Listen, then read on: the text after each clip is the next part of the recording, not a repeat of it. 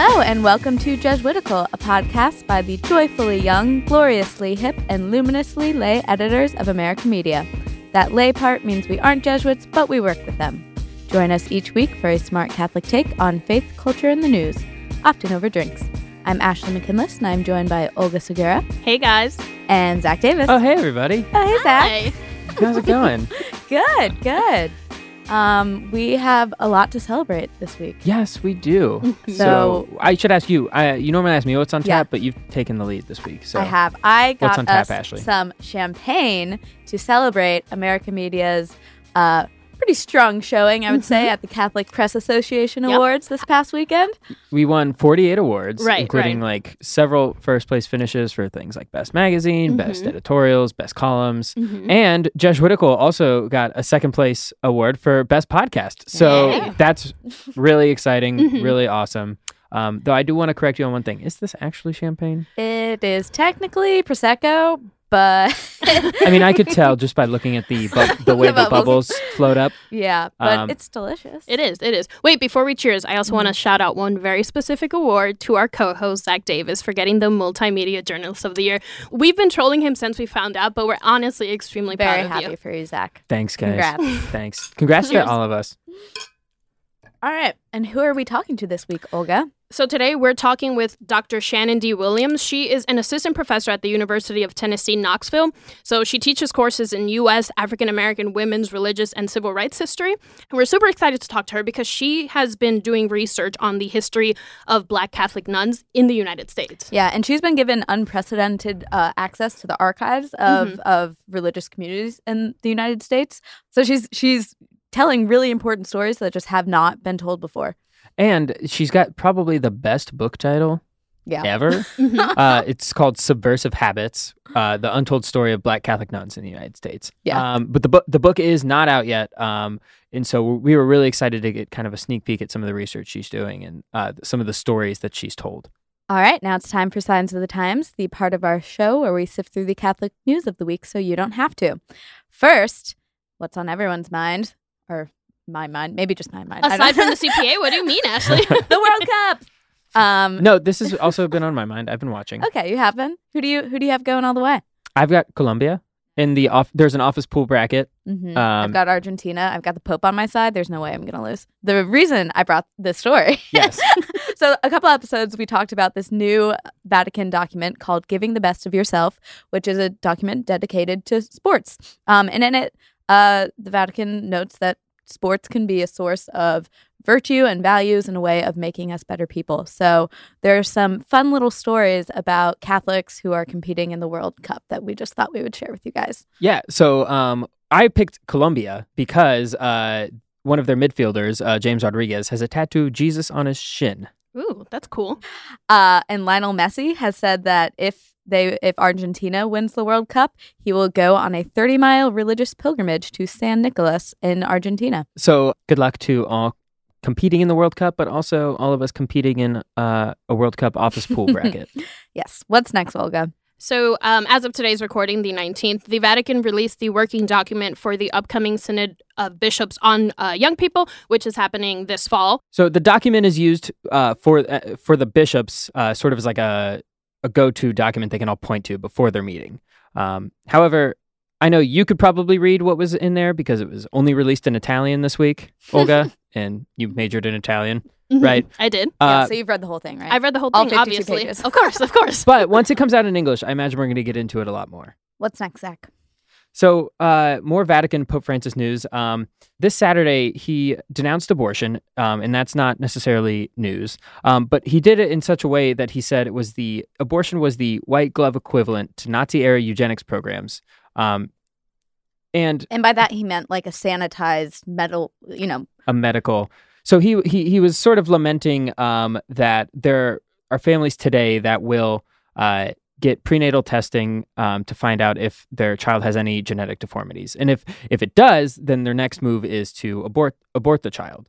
And so none of this is new. Pope Francis denouncing this is wrong and evil. But what raised a lot of red flags for people was his comparison to the Holocaust. Yeah. And well, he didn't say Holocaust. He said Nazi eugenics or Nazis. They did have a eugenics program that hundreds of thousands of people were forcibly sterilized, and thousands of others were killed to try to clean the gene pool of things like Down syndrome and other intellectual disabilities. So that happened, and it is horrible. But it's kind of problematic the way he did this, right? Yeah, because whenever you compare something to the Nazis or the Holocaust, it seems like you're not giving full weight to just like the unique horror that was. So I think we agree with the Pope in terms of his sentiment to raise this issue up. Yeah, and it is the mentality of, it is a eugenic mentality, and calling that out is very necessary. But you can do that without comparisons to the Nazis. What's next, Ashley? All right, so this is our last story, and I think it's something that's definitely been on our minds. It's been all over the news recently. The children being separated from their parents at the U.S.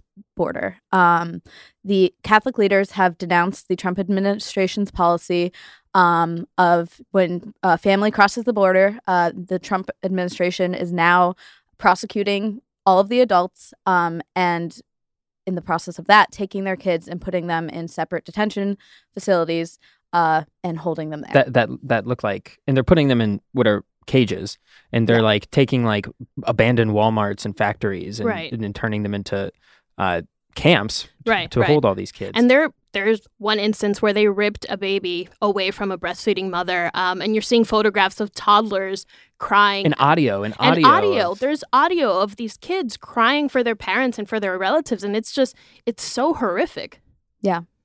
And so the U.S. bishops were meeting last week in Florida as a whole body, and they issued a denunciation of the Trump administration's immigration policies.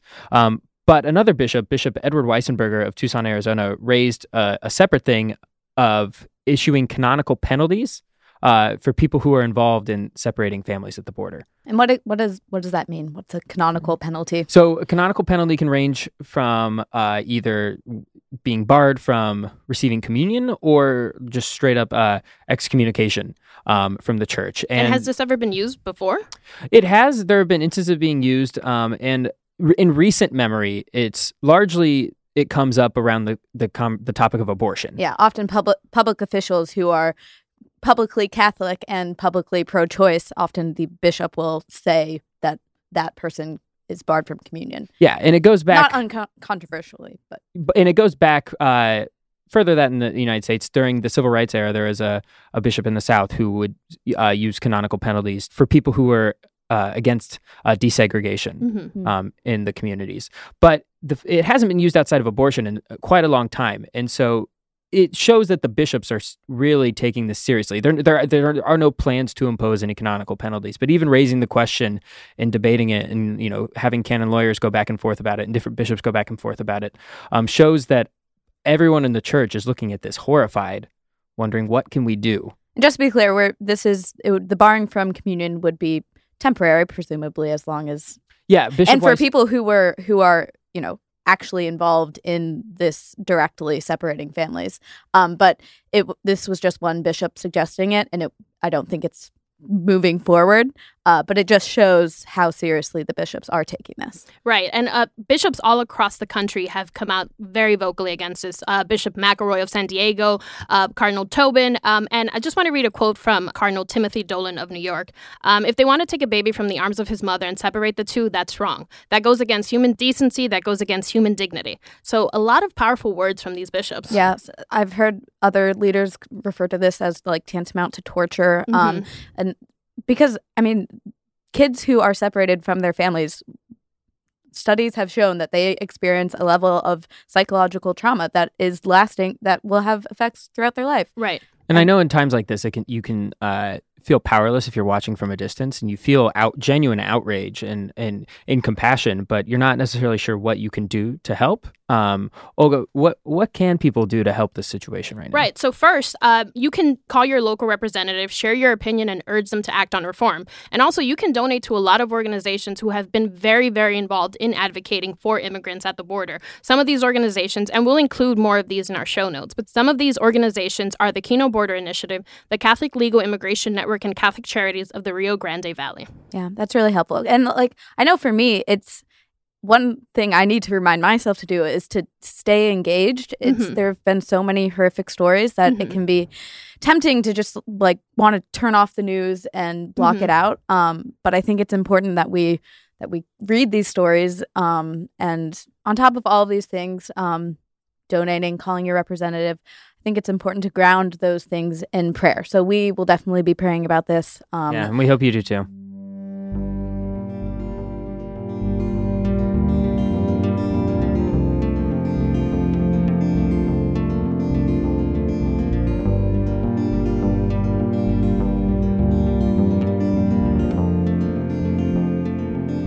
So joining us today via Skype is Dr. Shannon D. Williams. She's the author of the forthcoming book, Subversive Habits, The Untold Story of Black Catholic Nuns in the United States. Welcome to Jesuitical. Thank you. Thank you so much for having me. We're very excited to have you. So we kind of want to get into, why did you want to tell this story of Black women religious in the United States, and sort of how did you get into it? Initially, I used to tell people, I just came to this project by chance. When I entered graduate school at Rutgers in 2006, I was completely unaware of the history of Black female religious life in the United States and certainly in the wider Atlantic world. The only Catholic sisters that I knew, Black or otherwise, were sisters that I saw on television through Hollywood representations. I grew up in the 80s and the 90s in a southern suburban parish where there were no sisters. So it was really... so like Sister Act or more than that also? So Sister Act, but also, the Father Dowling mysteries. Does anyone remember those? It was like a priest and a sister. They would investigate these mysteries. It's a really great show. That sounds but certainly great. Sister Act was, for me, I guess, or at least Sister Mary Clarence was the only Black sister that I knew. And then the women in the film were the only sisters that I knew, although I certainly had a sense of who sisters were from my Catholic background. But no, it was chance per se. I was really interested in studying religious women's contributions to the Black freedom struggle, particularly in the Black Power movement when I went to graduate school at Rutgers. And I was searching for a paper topic for a seminar in African American history. And I was going through microfilm of the Pittsburgh Courier, which was a national Black newspaper, one of the most important ones of the 20th century. And I stumbled upon a newspaper article announcing the formation of the National Black Sisters Conference at Mount Mercy College in Pittsburgh in 1968. And I experienced what I can only call a metanoia. Beyond sort of the title of the article, I think it was 200 Negro Sisters Meet in Pittsburgh. They featured on the front page a photograph of about 5 or 6 African-American nuns. And that was the first time that I had seen sort of real nuns. And I asked myself that question, like, how have these women been so invisible to me? I'm a cradle Catholic. Right. And these are women who are embracing Black power. So I was really intrigued, to say the very least. What is metanoia? What do you mean by metanoia?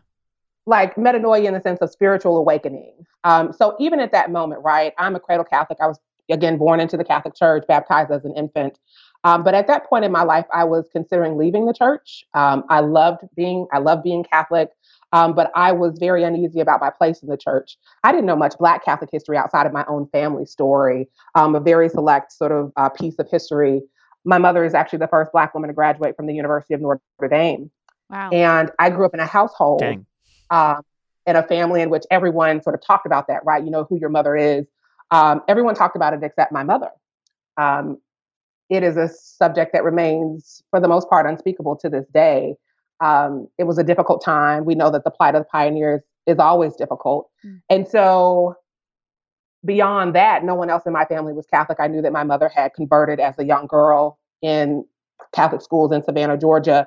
But beyond that, I just thought of the story of the Black Catholic, or the story of Black Catholics in the United States, was a story of conversion. I didn't know too much more about that. So when I came to this project, it was kind of like, oh my goodness, here's my place in the church. Here's a story of Black Catholic women who I was beginning to realize had a very long history in the church. Where does that story start? Like, what's the span of your research? It starts in the early 19th century. We know that the first Black sisters in the United States, at least on record, were members of the Sisters of Loretto at the foot of the cross, which is a community in Kentucky, in central Kentucky, in the Catholic Holy Land there. We know that they at least had an auxiliary community of Black sisters, although there is contemporary research that suggests that some of their earliest members may have been free women of color passing for white. The first successful community of Black women religious were the Oblate Sisters of Providence in Baltimore. They are founded in 1829. And the second successful community are the Sisters of the Holy Family in New Orleans.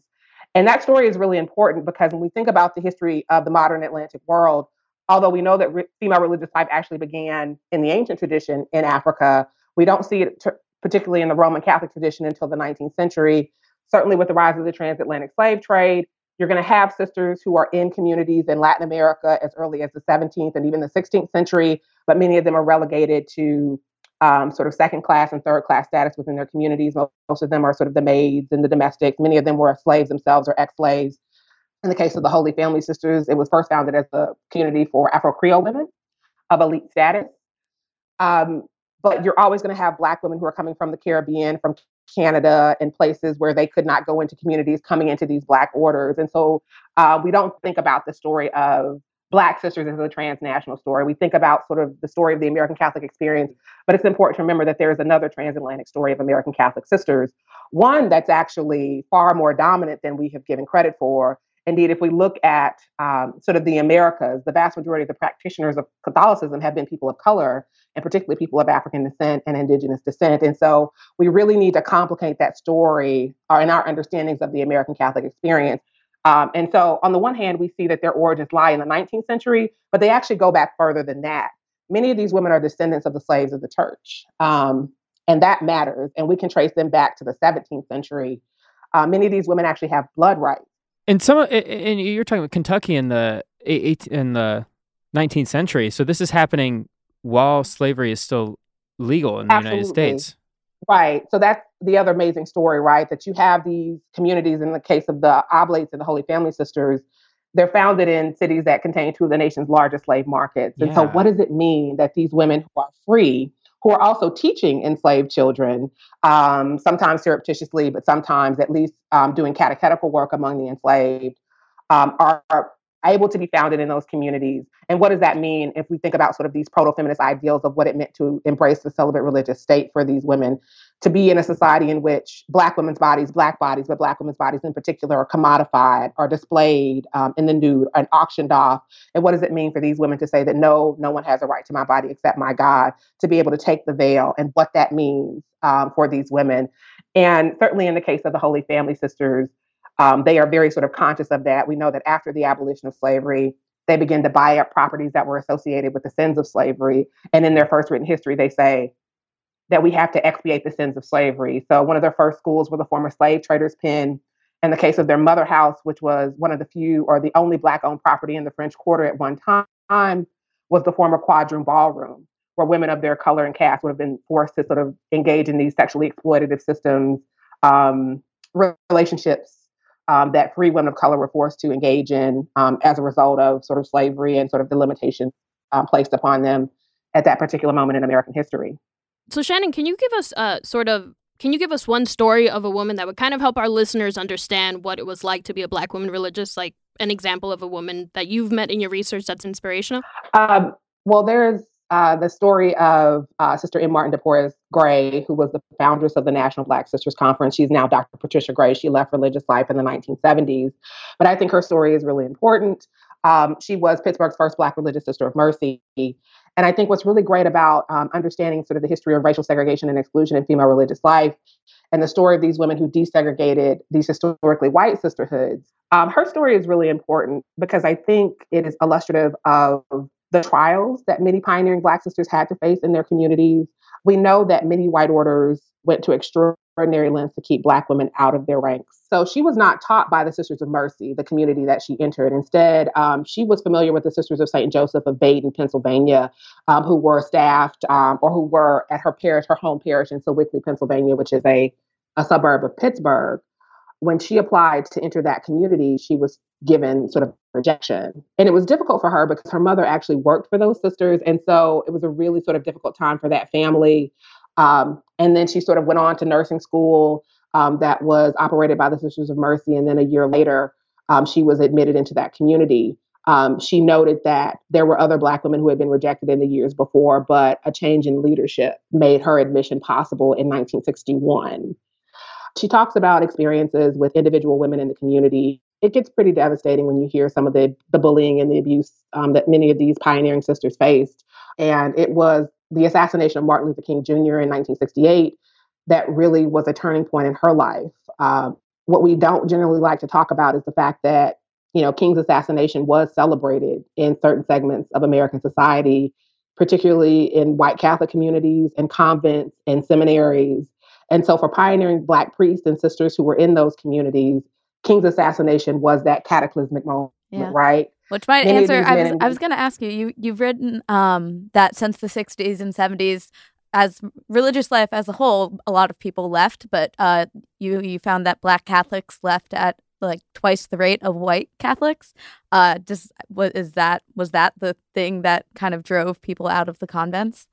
That was certainly something. That statistic comes from the research of the National Black Sisters Conference, particularly when they are being formed. And in the case of Sister M. Martin de Porres Gray, King is assassinated. Something happens in her community, but she's allowed to sort of go and be a part of the formation of the National Black Catholic Clergy Caucus, where the priests get together and they release this sort of historic statement in which they say that the Catholic Church is primarily a white racist institution. Patty Gray is there. She's excluded, and then she is encouraged to go and organize the Black sisters across the country. So what was really interesting is she goes back to her community. Her superior gives her permission to write to the mother superiors across the country. And one of the first things that she does is ask how many Black sisters that they have. And if they have Black sisters, can you send them? And it became very clear to her while she's writing these letters and receiving feedback that many of the pioneering Black sisters in white communities were leaving. So superiors are writing and saying, we would love to be able to send our Black sister, but she just left. She left the community. We don't know what's going on. But in this period between April 4th and King is assassinated on April 4th, and the National Black Sisters Conference opens on April 16th, we know that she found scores of Black sisters who are leaving their communities for reasons that they don't know what's going on. And so one of the first things that happens at this Pittsburgh meeting, this historic gathering, is that sisters begin to tell their stories. And in the next couple of meetings, they begin to recognize that sisters are leaving for a host of reasons, but many of them are sort of being driven by racism. And so they begin to sort of study what is happening, what is driving sisters out of their communities, and they begin to develop programs to be able to stop that, to be able to ensure retention, especially if they are going to survive in the church at a moment in which Black Catholics, for the first time, are really beginning to seize power in ways that they had not been able to do so in their church. Shannon, you've said that Black sisters matter, but they sort of constitute this dangerous memory for the church. What is that danger for the church? I mean, one cannot tell the story of Black Catholic sisters in the United States without confronting the church's largely unreconciled history of slavery, segregation, and colonialism. And so giving you an example of a sister's name whose name is sort of being widely remembered in this contemporary moment, and that is that of Sister Mary Aloysius Beecraft, or Anne Marie Beecraft, who was an early Oblate Sister of Providence.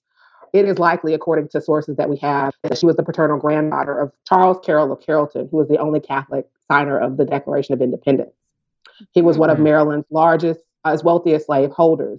And so what these stories tell us is that many Black sisters not only have a birthright to American democracy, but also a birthright to the American church. Many of them, if they are not sort of related by blood to many of the nation's earliest bishops or sisters, they are the slaves. They are related to the slaves of many of those communities. And many of these women can sort of trace their lineage back well into the colonial period in Louisiana and Maryland. And then certainly beginning with the Great Migration of Catholics from Maryland into Kentucky, which is how you get that large Black Catholic community in Kentucky there. So it's a dangerous memory because what does that mean? Yeah.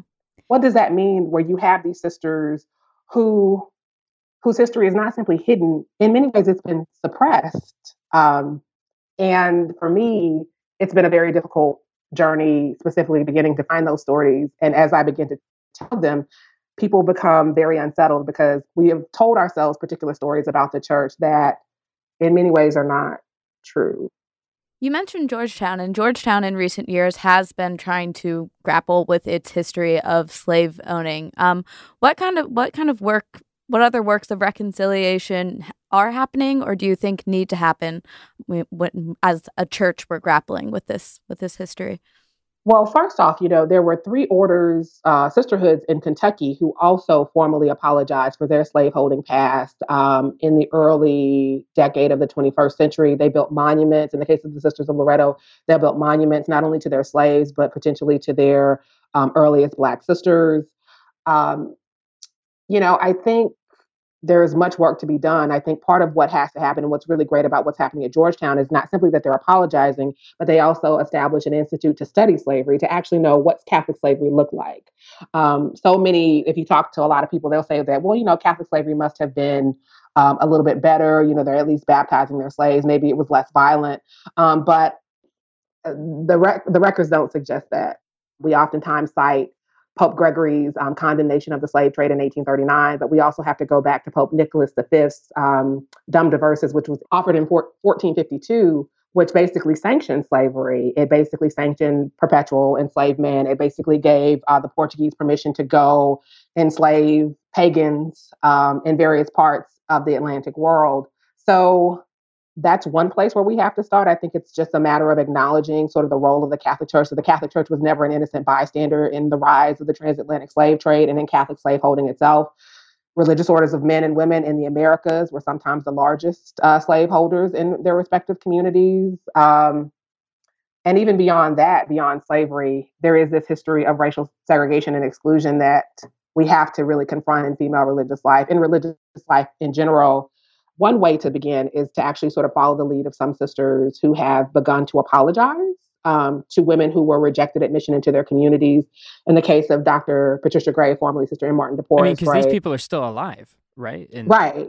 So in the case of the Sisters of St. Joseph of Baden, when a member of their community learned that they had rejected Dr. Gray's application in 1961, she immediately went to her superior. They went into their archive and they contacted her and went through a formal reconciliation process.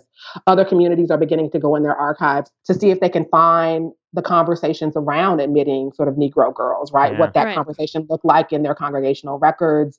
Were there letters that were rejected? How were they rejected? What was the extent? What's been really interesting to me, again, is sort of the extraordinary lengths that some communities went to keep Black women out of their ranks. The preference for lighter skinned women, those Black women who were born outside of the United States as opposed to those who were in the United States. There are all these nuances depending on the community.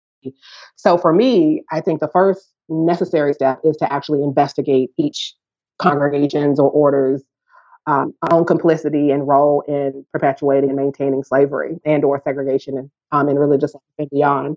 You mentioned that when you started this research, you were kind of on the fence about staying Catholic, but you stayed in the church. What role did this research have in your faith life? Everything. Had I not encountered this history, I would be gone. Not because I don't love being a Catholic, but because I felt not welcomed. I have my own sort of stories and experiences of exclusion in the church. But I think more importantly, I just didn't know my place in the church. I didn't know the history. And the history that I did know was a history in which my mother did not freely share. So listening to these women's stories, and they are powerful testimonies of faith. What these women endured, what they survived, was for me, it was what became necessary for me to stay in the church. Because if these women could stay and maintain their faith in the face of oftentimes gut-wrenching discrimination, I knew that I could stay. But I also knew that I wasn't a stranger in the church. Like I said, I used to tell people that, oh, well, I came to this story by chance. Actually, it was more so providential serendipity. Without these women, without their testimonies, so many of these women were preaching to me, and they didn't realize that I was on my way out of the church. They were sort of keeping me in the church, sort of telling their stories. So I'm extremely thankful for it. But just to answer your question again, without these women, without knowing this history, I would be gone.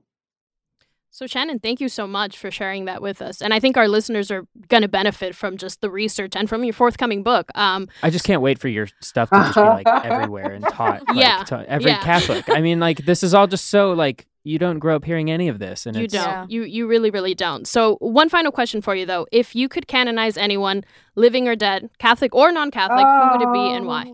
That is a fantastic question. Well, the Archdiocese of Chicago has sort of launched or opened the cause for Augustus Tolton. So I would actually launch the cause for his mother, Mary Jane. She is she was a cradle Catholic from Kentucky. She was sold away from her family into Missouri, married Augustus's father in a Catholic church. Her story is amazing, but what's most important, after her husband is killed in the Civil War, after, Justice Cheney, the nation's first Catholic Supreme Court justice, basically sort of issues that, infamous declaration in the Dred Scott decision that, Black people would never be citizens and so on. 3 years later, she marches her children, her 3 young children, from slavery in Missouri to freedom in Illinois. And then she makes sure that they all have a Catholic education. Indeed, when Augustus Tolton becomes the nation's first self-identified Black priest, his mother and his sister go with him to Chicago. And that ministry and the foundations that they were able to lay in Chicago, which is an important Black Catholic community today, were laid not just by Augustus, but his mother and his sister as well. And so for me, it is the story of Mary Jane Tolton, who marched her children to freedom, who ensured that they would have a Catholic education, who gave rise to the nation's first Black Catholic priest, is a story. In many ways, she is representative of all these nameless and faceless Black Catholic lay women who laid the foundation of the church, upon whose shoulders so much of the Black Catholic community, not only in the United States, but also in the modern, sort of in the Atlantic world, it rests. And so it would be her. Okay, so Saint Mary Jane Tolton. Pray for us. Shannon, thank you so much. This has been really great. Thank you so much for having me.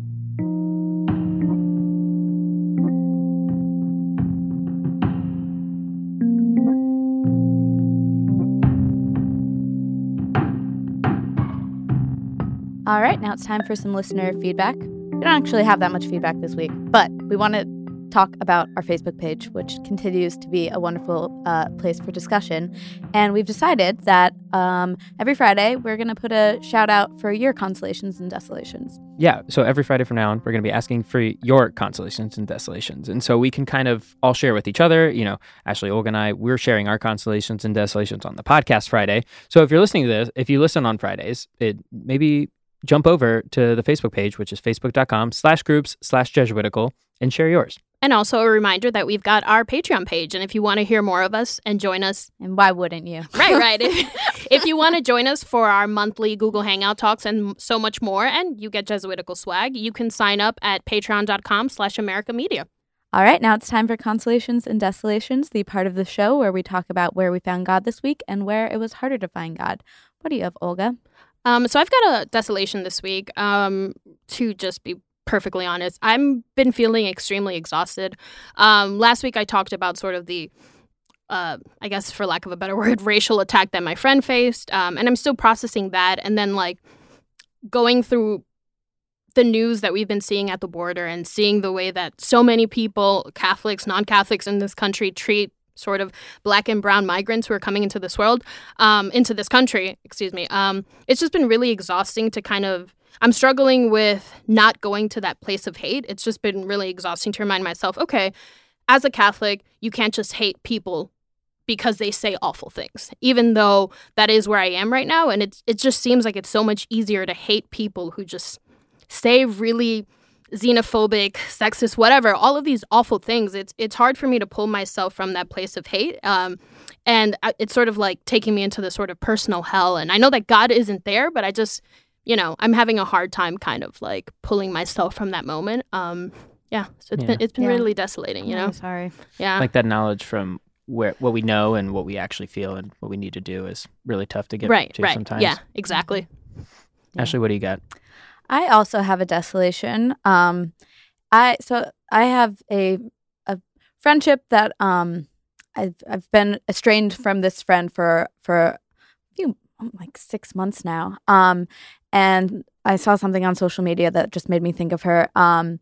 And it's one of those things where it's like one of us has to be the one to reach out and try to like reconcile, but my pride is keeping me from doing that. I want her to be the one to reach out to me. Right. And I know that God like is the ultimate reconciler, and so certainly if there's not reconciliation happening, God is not there. And I can see, speaking of like having knowledge and not acting on it, I know that my pride is what's in the way of that reconciliation, but have still not been able to swallow it.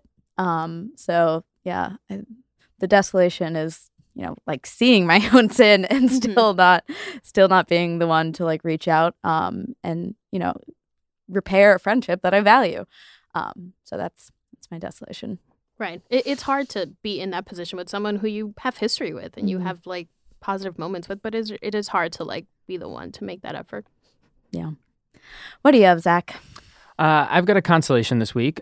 So Ashley and I were over at the Jesuit community. We were having dinner with Father Sundrup, and there was a group of people who were candidates, is what they're called, but people who are thinking about joining the Jesuits. And I just kind of like met a few of them who said they listened to the show and were just like, it said it affected them and their faith life, and they were like, "You're living the mission," and I was like, "Wow."